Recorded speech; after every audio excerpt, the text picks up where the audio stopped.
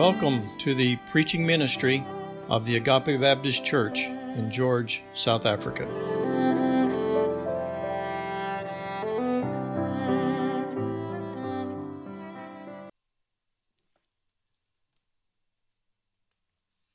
Good morning, all. I'm starting to use the word all as the Americans, all ye alls. Actually, I should say my brothers and sisters. It's great to be with you this morning.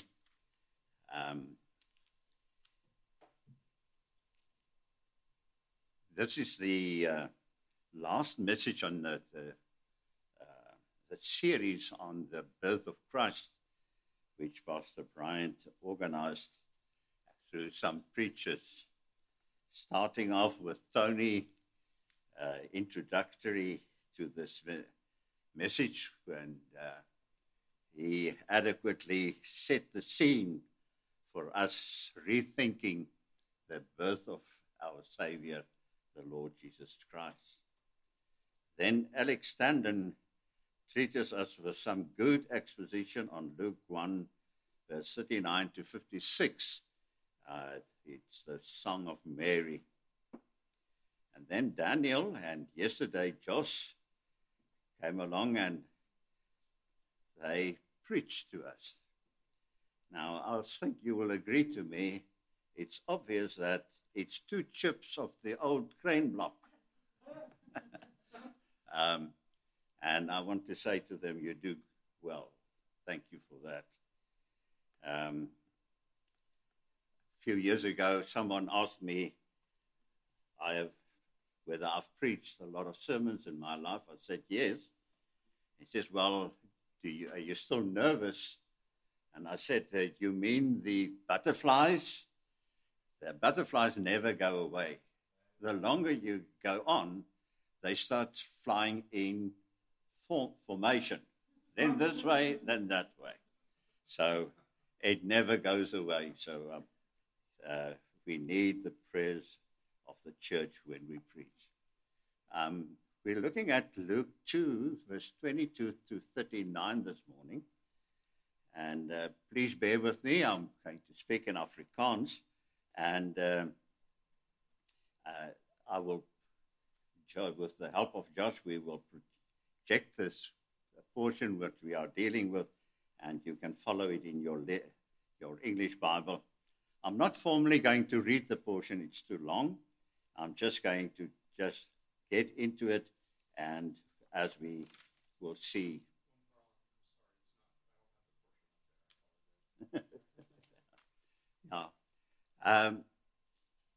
Die agtergrond wat ons moet hê wanneer ons na hierdie skrifgedeelte kyk, is nogal belangrik.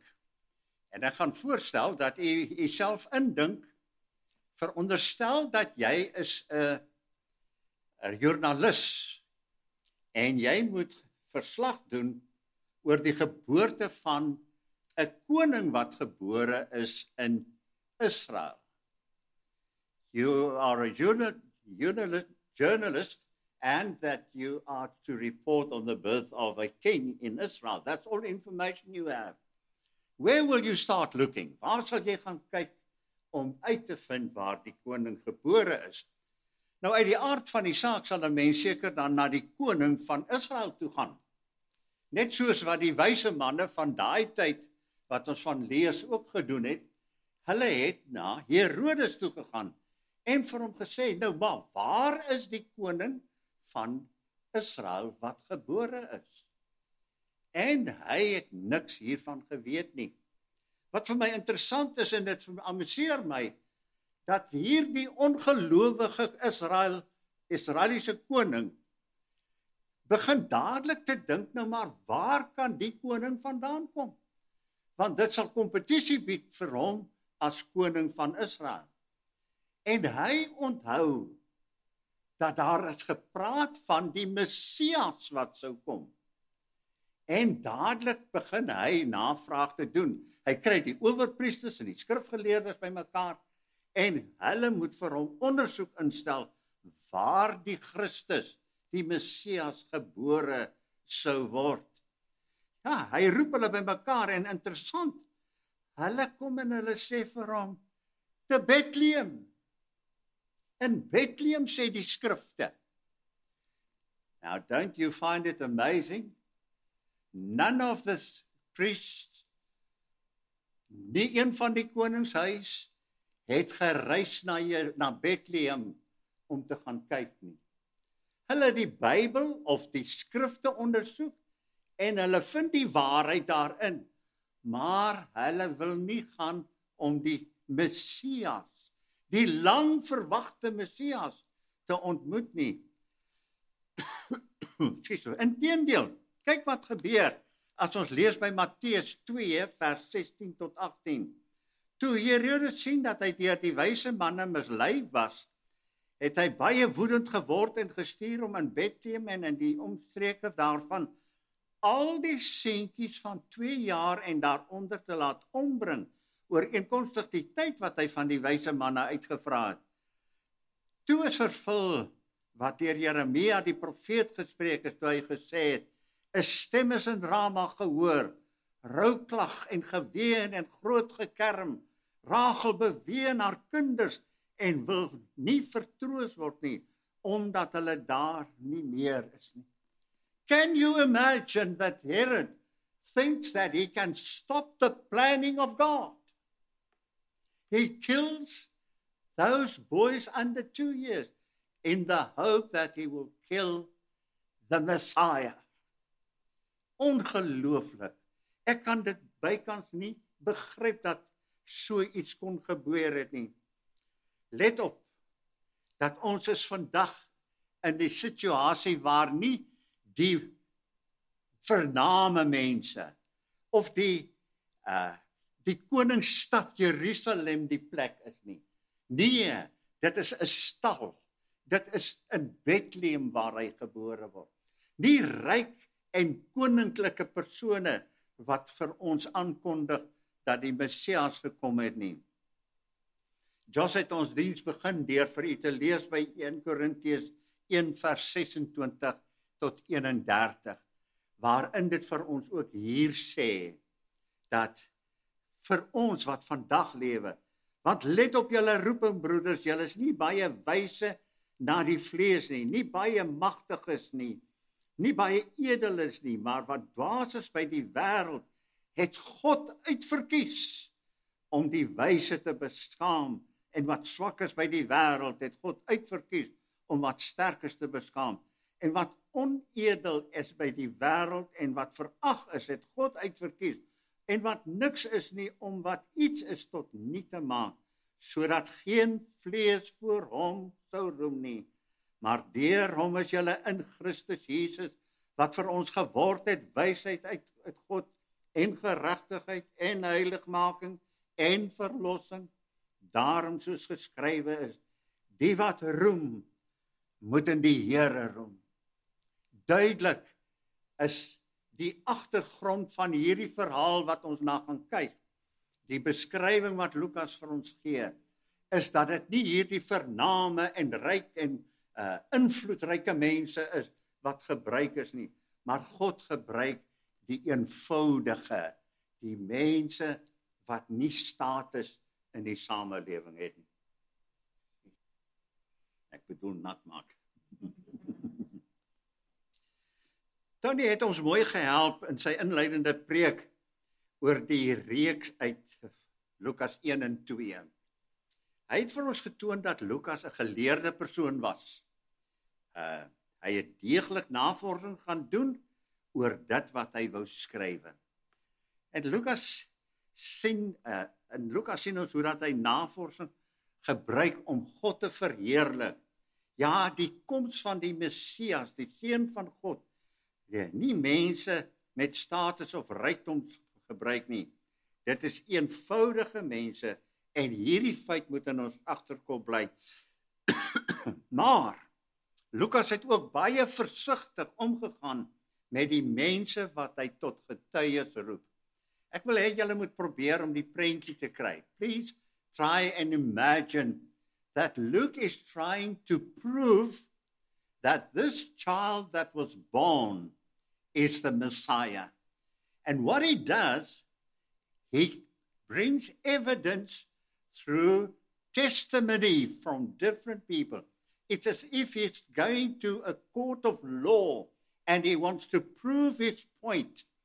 And now he comes and introduces the different witnesses, which he calls to witness to the fact that this child, Jesus, the Savior, is a Messiah, which was been promised through all the ages. Lukas is baie interessant gebruik. Hy volg die volgende patroon. Hy sê vir ons, hier is die getuie, en hulle is geloofwaardige ooggetuies. Hy sê tweede plek, hy sê, dan kom Lukas en hy sê vir ons, hier is hulle getuienis. He explains what they testify to. Dan lê Lukas klem daarop dat die mense wat getuienis lewer, hoe dat hulle onder die goddelike gesag hulle self onderwerp en hoe dat hulle self tot beskikking en diensbaarheid stel. En in gevalle waar die persoon 'n boodskap het om oor te dra, dan laat hy toe dat hulle ook hulle boodskap. My broer en suster, dit gaan in hierdie skrifgedeelte oor the Savior came. Now, I was struggling with my English. I thought I should say the Savior had come. I don't know what is the correct way to say, but I then decided to say the Savior came. Die redder het gekom. The Messiah has come. Hy is hier, hy is 'n werklikheid. Daar is nie meer twyfel vir enige Israeliet of enige persoon om te twyfel, maar dat hy het gekom en hy is hier om vir ons te gee waarvoor hy gekom het, naamlik ewige redding. Kom ons kyk na die teks voor ons en let op hoe Lukas uit vir ons die getuienisse roep.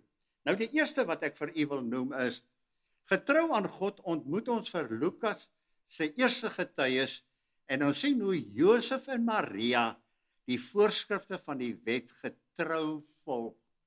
Now the text here is verses 22 to 24. Ek lees vir julle die in die Afrikaans. Toe die reinigingstyd soos deur die wet van Moses bepaal vir hulle verby was, het hulle hom na Jerusalem toe gebring om hom tot beskikking van die Here te stel. In die wet van die Here staan immers geskrywe: elke eersteling van die manlike geslag moet vir hom vir die Here afgesonder word. Hulle het ook die reinigingsoffer gebring volgens die voorskrifte in die wet van die Here, naamlik 'n paar duwe of 2 jong duwe. Nou in vers 22 lees ons, toe die reinigingstyd soos deur die wet van Moses bepaal vir hulle verby was, het hulle vir Jesus na Jerusalem gebring om hom aan die Here voor te stel. Hierdie is 'n verwysing na die bepalings van God se wet, soos dit in Levitikus 12 vers 6 tot 8 beskrywe word. En julle kan dit gaan lees, maar ek gaan net vinnig daardeur lees. As sy in die geval van 'n seun of dogter die bepaalde aantal dae gewag het, moet sy 'n jaar oud lam as brandoffer en 'n tortelduif of enige ander duif as sondoffer neem na die priester toe wat diens doen by die ingang van die tent van ontmoeting. Hy moet dit dan aan die Here offer en vir haar versoening. Dan sal sy rein wees van die bloedvloeiing wat sy gehad het. Hierdie wet is van toepassing op enige vrou wat 'n kind in die wêreld bring, of dit nou 'n seun of 'n dogter is. As sy nie 'n lam kan bekostig nie, let op na die woorde, moet sy 2 tortelduwe of 2 ander duwe bring, die een as brandoffers en die ander as sondoffer, sodat die priesters vir haar versoening kan doen en sy kan rein wees. Let op dat Maria en Josef bring duwe, wat 'n aanduiding is dat hulle nie 'n lam kon bekostig nie. Hulle was mense wat uit 'n armstand uitkom, wil ek sê. Ja, God gebruik die herders, die mees laagste vlak van mense in die samelewing van daardie tyd, om sy goeie nuus te hoor daar in die veld. Lukas maak seker dat ons en almal wat sy geskrif lees, die fyn besonderhede onthou. Hy sê by vers 23 en 24, en in die wet van die Here staan immers geskryf, elke eersteling van die manlike geslag moet vir die Here afgesonder word. Hulle het ook die reinigingsoffer gebring volgens die voorskrifte in die wet, naamlik 'n paar trottelduwe en 2 jong duie. Lukas bevestig dit wat nou reeds bewese is, dat Maria en Josef getrou en betroubare getuies is van wie die kind werklik is. Ja, nog 'n disipel van die Here Jesus in die persoon van Matteus bevestig wat Lukas vir ons sê by Matteus hoofstuk 1 vers 18 tot 21. Hier volg nou die geskiedenis van die geboorte van Jesus Christus. Toe sy moeder Maria nog aan Josef verloof was, het dit gebleik dat sy swanger is sonder dat hulle gemeenskap gehad het. Die swangerskap het van die Heilige Gees gekom. Haar verloofde Josef, wat aan die wet van Moses getrou was, maar haar tog nie in die openbaar tot skande wou maak nie, het hom voorgeneem om in die verloving stilweg te verbreek. Terwyl hy dit in gedagte gehad het, het daar 'n engel van die Here in 'n droom aan hom verskyn en gesê, Josef, seun van Dawid, moenie bang wees om met Maria te trou nie, maar wat aan haar verwerk is, kom van die Heilige Gees. Sy sal 'n seun in die wêreld bring, en jy moet hom Jesus noem, want dis hy wat sy volk van hulle sonde sou verlos. Die skand, 'n buiteegtelike swangerskap, was in daardie tyd baie erg geweest, soveel so dat dit kon gelei het tot die steniging van mense, dat hulle sou sterwe. Tog het Maria en Josef spontaan aanvaar dat dit wat God wil hê, uitgevoer moet word. Lukas se deeglike navorsing oortuig ons nie net dat Josef en Maria toegewyde en godsdienstige mense was nie, maar ook dat hulle die opdrag tot op die letter gevolg het. Josef gaan voort en hy trou met Maria. Die kind word gebore en hulle noem hom Jesus op voorskrif van die engel. Soos dit vroom en opregte Israeliete pas, volg hulle die voorskrifte van die wet. Die Here Jesus is op die 8ste dag van na sy geboorte besny.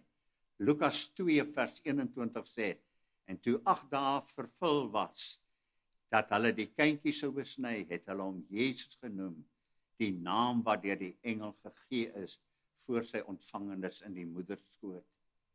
Na die wagtydperk, wat die voorskryf, bring Maria die reinigingsoffer van 2 duwe, soos dit wat by vers 24 gelees het. Nou dat Josef ons by sy beskrywing betrek het, kan ons weet, die redder het gekom. The Savior came. Hy's hier. Kan ek jou vra vanmôre? Ons vier Kersfees. Ons het gister weer die dag herdenk. Die geboorte van ons Here. Glo jy dat dit hy is wat gekom het om te red? En jy moet hom Jesus noem, is daar vir Josef gesê, want dit is hy wat sy volk van hulle sonde sal verlos. Die woord Jesus beteken in die Hebreëus, Here of Yahweh, verlos. The Lord saves. Dan is die vraag, het ek en jy al hierdie verlossing deel van ons lewe gemaak? Nou dan kan ons aanstap na die volgende deel van hierdie skrifdeel, waar Lukas vir ons voorstel aan sy tweede getuie, naamlik Simeon. Tweedens sê ons die volgende getuie, getroue volgeling van God, Simeon. The next witness is a loyal believer of God, Simeon. Ons lees by verse 25 tot 27. Daar het destyds 'n man met die naam Simeon in Jerusalem gewoon. Hy was getrou aan die wet en vroom en het uitgesien na die koms van die verlossing van Israel. Die Heilige Gees was op Simeon en het aan hom bekend gemaak dat hy nie sou sterwe voordat hy die gesalfde van die Here gesien het nie. Deur die Gees gelei het hy opgegaan na die tempel toe. Jy sal oplet dat vers 25 sê vir ons, daar het destyds 'n man met die naam Simeon in Jerusalem gewoon. Daar het destyds, wat Lukas probeer doen is, hy wil hê dat ons moet verstaan, dit was in dieselfde tyd, toe Josef en Maria na die tempel gegaan het, om die Here Jesus aan God voor te stel. So, hulle het gegaan op die tyd, en hier kom die Here en sê, in daai tyd het Simeon in Jerusalem gewoon. Simeon het in Jerusalem gewoon, daar is baie min bekend oor hom, behalwe van dit wat in hierdie gedeelte gesê word. Baie kommentators reken dat hy 'n ou man moes gewees het. Nou ek weet nie of dit heeltemal waar is nie, hulle maak 'n afleiding wat nie in die skrif gesê word nie, maar dit maak nie saak nie, want wat belangrik is dat ons sal oplet, dat hy was een wat verwag het, dat die Messias sou kom. Nou laat my net om te verduidelik, dat die aantal mense in daai tyd, wat verwag het dat die Messias gaan kom, was uiters min gewees. Dit was net 'n paar. They didn't expect the Messiah to actually come and be what he is promised to be in the Old Testament.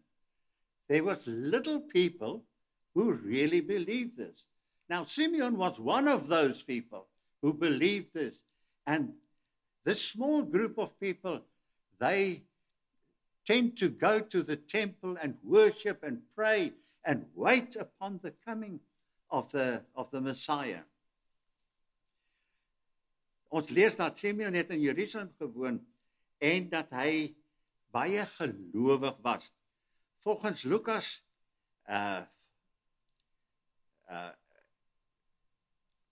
het hy in teenstelling met baie ander mense, het hy die wet gehoorsaam. Hy was getrou aan die wet, sê die skrif hierso. Hy het die voorskrifte van God se wet geken en beoefen. Nie net was hy getrou nie, maar hierdie skrifdeel sê vir ons, hy was vroom. Nou, ons moet hierdie woord vroom verstaan. Dit is die innerlike ingesteldheid wat iemand het wat godsdienstig is. Dit help, jy kan godsdienstig wees sonder om vroom te wees.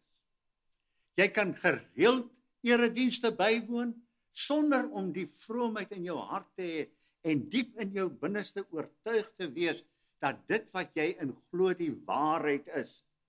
Simon het nie net 'n aansit of voorgee godsdienst gehad nie. Nee, hy was opreg en het werklik geglo in dit wat sy godsdienst vir hom geleer het. En dan lees ons, en het uitgesien na die koms van die verlosser van Israel. Hy het met verwagting gelewe. Ek kan sien hoe dat hy in die oggend opstaan en kyk na die wolke. Hy kyk om hom heen, het iets verander, het die Messias al gekom. Hy gaan na die tempel en hy bid en hy sê, Here, wanneer sal dit tog wees? Wanneer gaan die Messias kom? Ja, hy het uitgesien en met verwagting uitgekyk na wanneer die verlosser sou kom. Die lang verwagte Messias is reeds in Genesis hoofstuk 3 beloof. As jy dit verlees, kan jy gaan kyk by vers 14 en 15, waar God vir die volgende sê, toe sê die Here God aan die slang, omdat jy dit gedoen het, is jy vervloek onder al die vee en al die diere van die veld. Op jou buik sal jy seil en stof moet jy vir al die dae van jou lewe eet.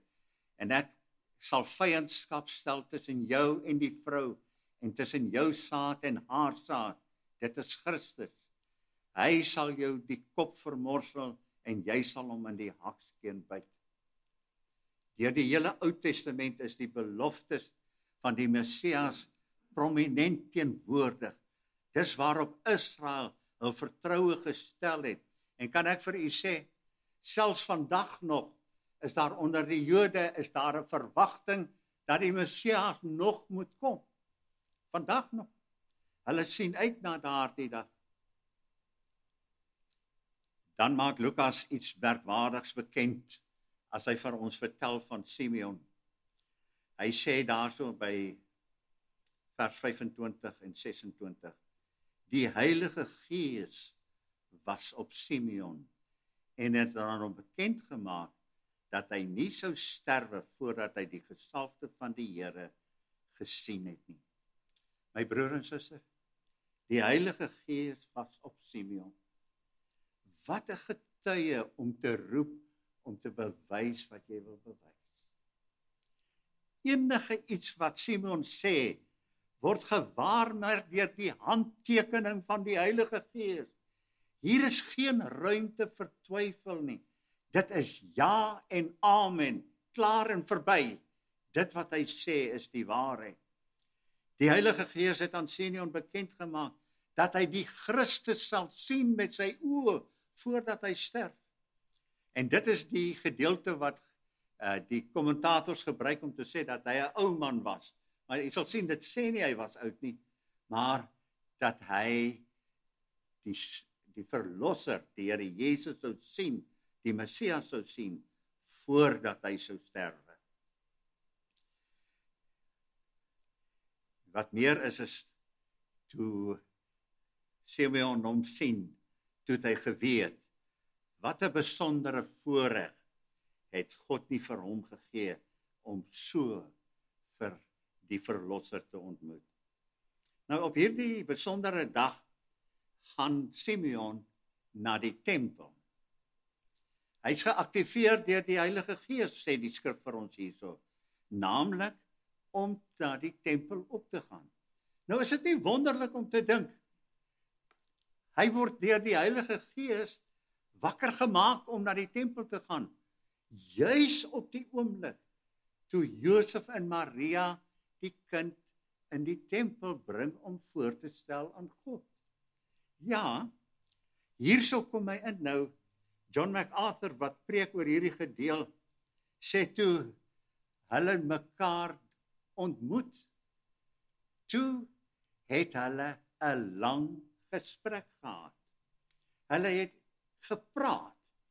Nou, ek sal dit so aanvaar en ons sal later daarna kyk hoe dat dit 'n merkwaardige uitwerking kon hê op dit wat Simeon geglo het. So my broer en suster, Lukas stel Simeon aan ons voor. Hy is getrou aan die Bybel of aan die wet. Hy is vroom en opreg. Wat jy lees, kan jy vertrou. Sien jy ook uit na die koms van die Here en hierdie keer sy wederkoms? Sy weerkom na hierdie aarde. Is die Heilige Gees op jou, in jou en besig om jou as 'n getuie te gebruik van die Here Jesus?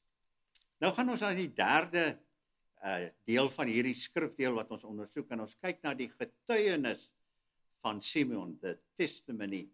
En ons lees daar by vers 27 tot 31. Deur die Gees gelei het hy opgegaan na die tempel toe. Toe die ouers die kindjie Jesus bring om vir hom vir gebruikelike bepalinge van die wet na te kom, het Simeon in sy arms geneem en God geprys en gesê: Here, laat u dienaar nou in vrede gaan volgens u woord, omdat my oë u verlossing gesien het, wat u gereed gemaak het voor die oë van al die volke, 'n lig tot verligting van die nasies en tot eer van u volk Israel. Sy vader en moeder was verwonderd oor die dinge wat van hom gesê is. Nou soos wat ek gesê het, die Heilige Gees het vir Simeon gelei om op daardie spesifieke tyd in die tempel te gaan. Nou, ek stem saam dat ons kan aanvaar wat John MacArthur sê, dat hulle moes gepraat het, want geen vrou sal sommer haar baba afstaan aan 'n middeljarige of 'n ou man om die kind net te vat by haar nie. En wat ek hou van hierdie idee is, dat hulle kon vir hom vertel het wat hy moes hoor. Simeon sou hoor toe Maria vertel het, hoe dat die engel aan haar verskyn en vir haar sê, gegroet begenadigde. Lukas beskryf vir ons dit daarso in hoofstuk 1 vers 34. Toe sê Maria vir die engel, hoe kan dit wees aangesien ek geen man het nie? En die engel antwoord en sê vir haar, die Heilige Gees sal oor jou kom en die krag van die Allerhoogste sal jou oorskadu. Daarom ook sal die Heilige wat gebore word, Seun van God genoem word. Simeon kon dit gehoor het van Maria. Maar hy kon ook hoor toe Josef vir hom vertel het, hoe dat hy beplan het om van haar te skei. By Matteus 1 vers 18 tot 20. Hier volg nou die geskiedenis van die geboorte van Jesus, toe sy moeder Maria nog aan Josef verloos was. Het dit gebleik dat sy swanger was, sonder dat hulle gemeenskap gehad het. Die swangerskap het van die Heilige Gees gekom. Haar verloofde Josef, wat aan die wet van Moses getrou was, wou haar nie in die openbaar tot skande bring nie, het hom voorgenem om in die geheim van haar die verloving te breek. Terwyl dit in sy gedagte was, het 'n engel in 'n droom aan hom verskyn en gesê, Josef, seun van Dawid, moenie bang wees om met Maria te trou nie, maar wat in haar verwek is, kom van die Heilige Gees. Ja, Simeon kon gehoor het, hoe dat Maria vertel, toe sy vir Elisabeth gaan kuier het. Onthou u, ons lees daarvan in Lukas 1 vers 41 en 45, en ek gaan dit nie lees nie, in daai gedeelte lees ons, hoe dat toe Maria by Elisabeth inkom en haar groet, het die baba binne in Elisabeth opgespring van vreugde. Ja, die hele getuienis kon Simeon gehoor het. Wat ek wil hê jy moet hoor, hy kon hierdie woorde hoor en glo. Hier maak God sy belofte aan hom waar. Ons lees wat Simeon sê. Hy sê, Here, laat u dienaar nou in vrede gaan volgens u woord, omdat my oë u verlossing gesien het. Wat u gereed gemaak het voor die oë van die volke, 'n lig en verligting van die nasies, en tot eer van u volk. Ja, Simeon verklaar dat hy gereed is om te sterwe, want God het sy belofte waargemaak. Die baba, die redder, die verlossing, soos hy dit noem, het Simeon gesien. Wat meer is, God het sy verlossing gereed gemaak. Het jy opgelet? Voor die oë van al die volke. My broer en suster, as jy 'n toegewyde Israeliet Jood in daai tyd was, het jy opgespring en gesê, stop! Dit glo ek nie. Hulle het geglo die heidene het geen deel aan die verlossing wat in Israel sou kom nie. Geen deel aan die Messias nie. En tog, gister het Josh vir ons ook gewys, hoe dat daar in die Ou Testament is daar reeds hierdie beloftes gemaak. Ek gaan net een skrifdeel vir u lees, dat u kan saam sien, en dit gaan by Jesaja 42, vers 6 en 7. Ek, die Here, het u geroep in geregtigheid, en ek vat u hand en behoed u en gee u as 'n verbond van die volk, as 'n lig van die nasies, om blinde oë te open, om gevangenes uit die kerker uit te los en uit te lei, uit die gevangenes diegene wat in duisternis sit. Hier is 'n gesprek tussen God die Vader en sy seun die Here Jesus die Messias. God sê die Messias is 'n verbond vir Israel, maar hy's ook 'n lig vir die nasies. Ja, die heidene kan nou ook voordeel uit die Messias trek. Die redder het gekom, my broer en suster. The Savior came so that we could have life everlasting in our lives. What a roller coaster time it must have been. En ons lees sy vader en moeder was verwonder oor die dinge wat van hom gesê is. Simeon het geglo. En ek en jy word uitgedaag om ook te glo. Daarom vra ek vir jou. Glo jy dat Jesus die Christus, die redder is? Want die skrifdeel sê, hy het gekom. Ons gaan nou in die 4de plek kyk na Simeon se woorde, se boodskap aan Maria. By vers 34 en 35. Simeon het hulle geseën en vir Maria sy moeder gesê, kyk, hierdie kindjie is bestem tot 'n val en 'n opstanding van baie in Israel en tot 'n teken wat weerspreek sal word. So sal die gesindheid van baie mense aan die lig kom. En wat jou betref, 'n swaard sal deur jou siel gaan. Ja, Simeon spreek 'n seën uit oor Maria en Josef. En dan draai hy na Maria.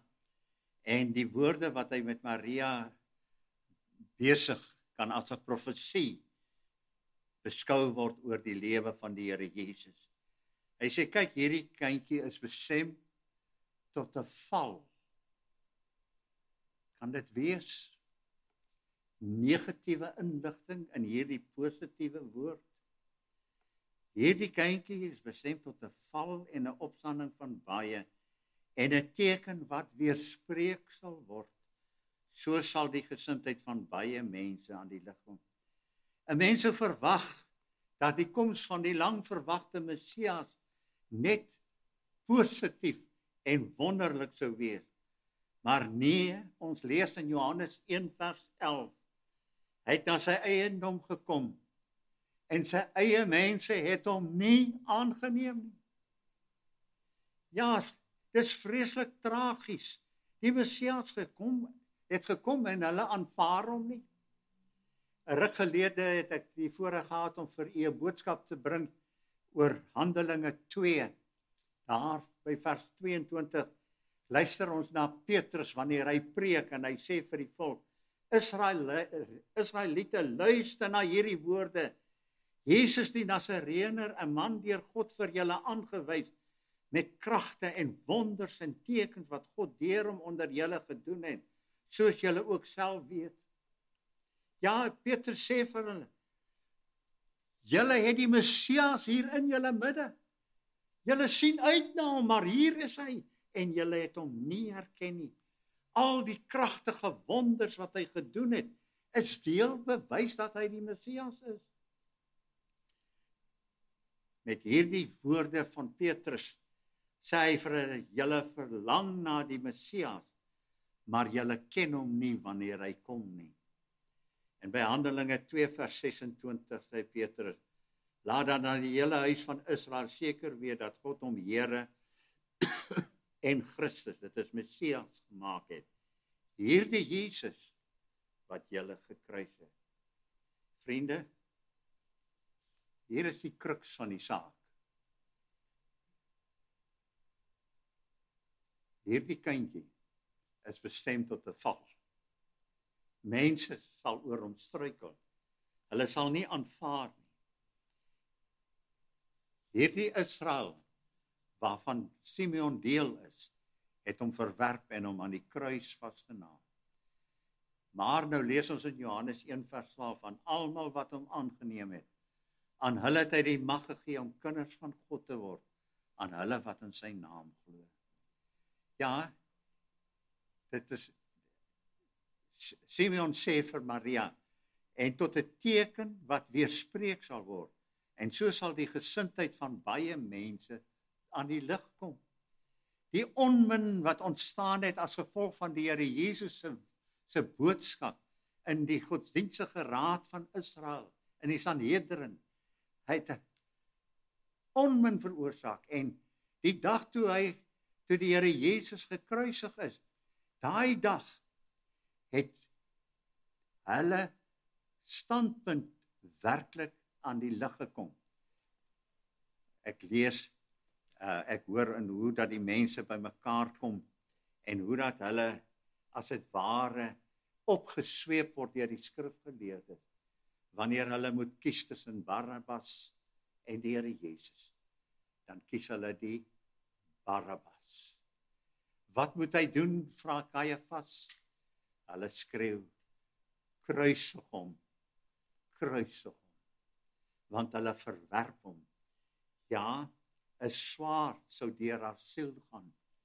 Ek kan my maar net indink hoe dat 'n moeder aan die voet van die kruis staan.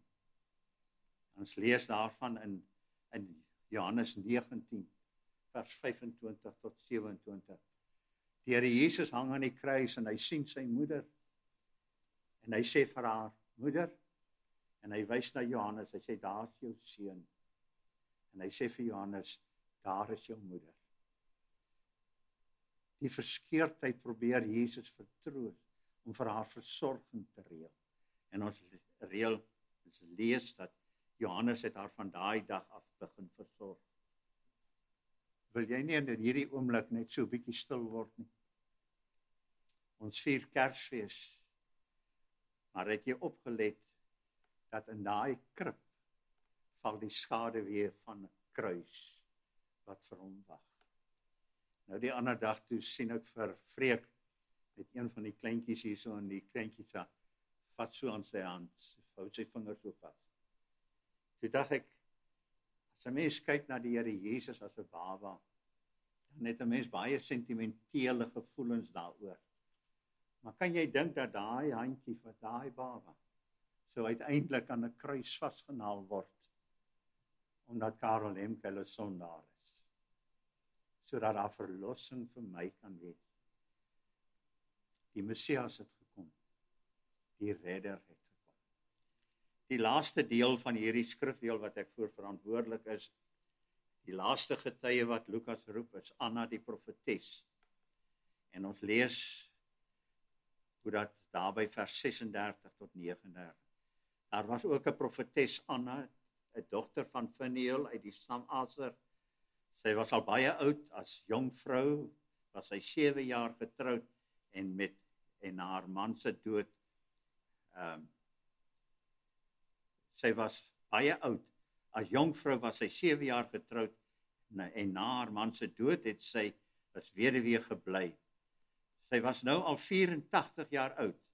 Sy het nie van die tempel af weggebly nie, en het God dag en nag gedien deur te vas en te bid. Juis op hierdie oomblik, weer daar die idee van toe Josef en Maria en Simeon daar by mekaar was, het sy God gedank en oor die kindjie gepraat met almal wat na die verlossing van Jerusalem uitgesien het. Toe Josef hulle alles nagekom het wat die wet van die Here voorskryf het, het hulle na Galilea teruggegaan, na hulle eie dorp Nasaret.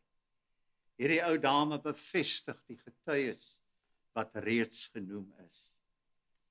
1 Johannes 4 vers 9-10 sê, hierin is die liefde van tot ons geopenbaar, dat God sy enige gebore seun in die wêreld gestuur het, sodat ons deur hom kan lewe. Hierin is die liefde, nie dat ons God liefgehad het nie, maar dat hy ons liefgehad het, en sy seun gestuur het as 'n versoening vir ons sondes. Ja, Lukas oortuig vir ons, deur hierdie getuies een vir een te roep, ja, die verlosser het gekom. Jesus, die Messias, die saligmaker. het jy al by hom kom kniel. Ek glo so, my broers en susters, almal van ons kan daarvan getuig. Met hierdie Kersfees kom ek en nooi ons saam met my om te loof en te prys. Ons gaan 'n lied sing, Come all ye faithful. When we sing that chorus, would you please bear with me just to sing the first line of the chorus softly. And then the second a bit louder.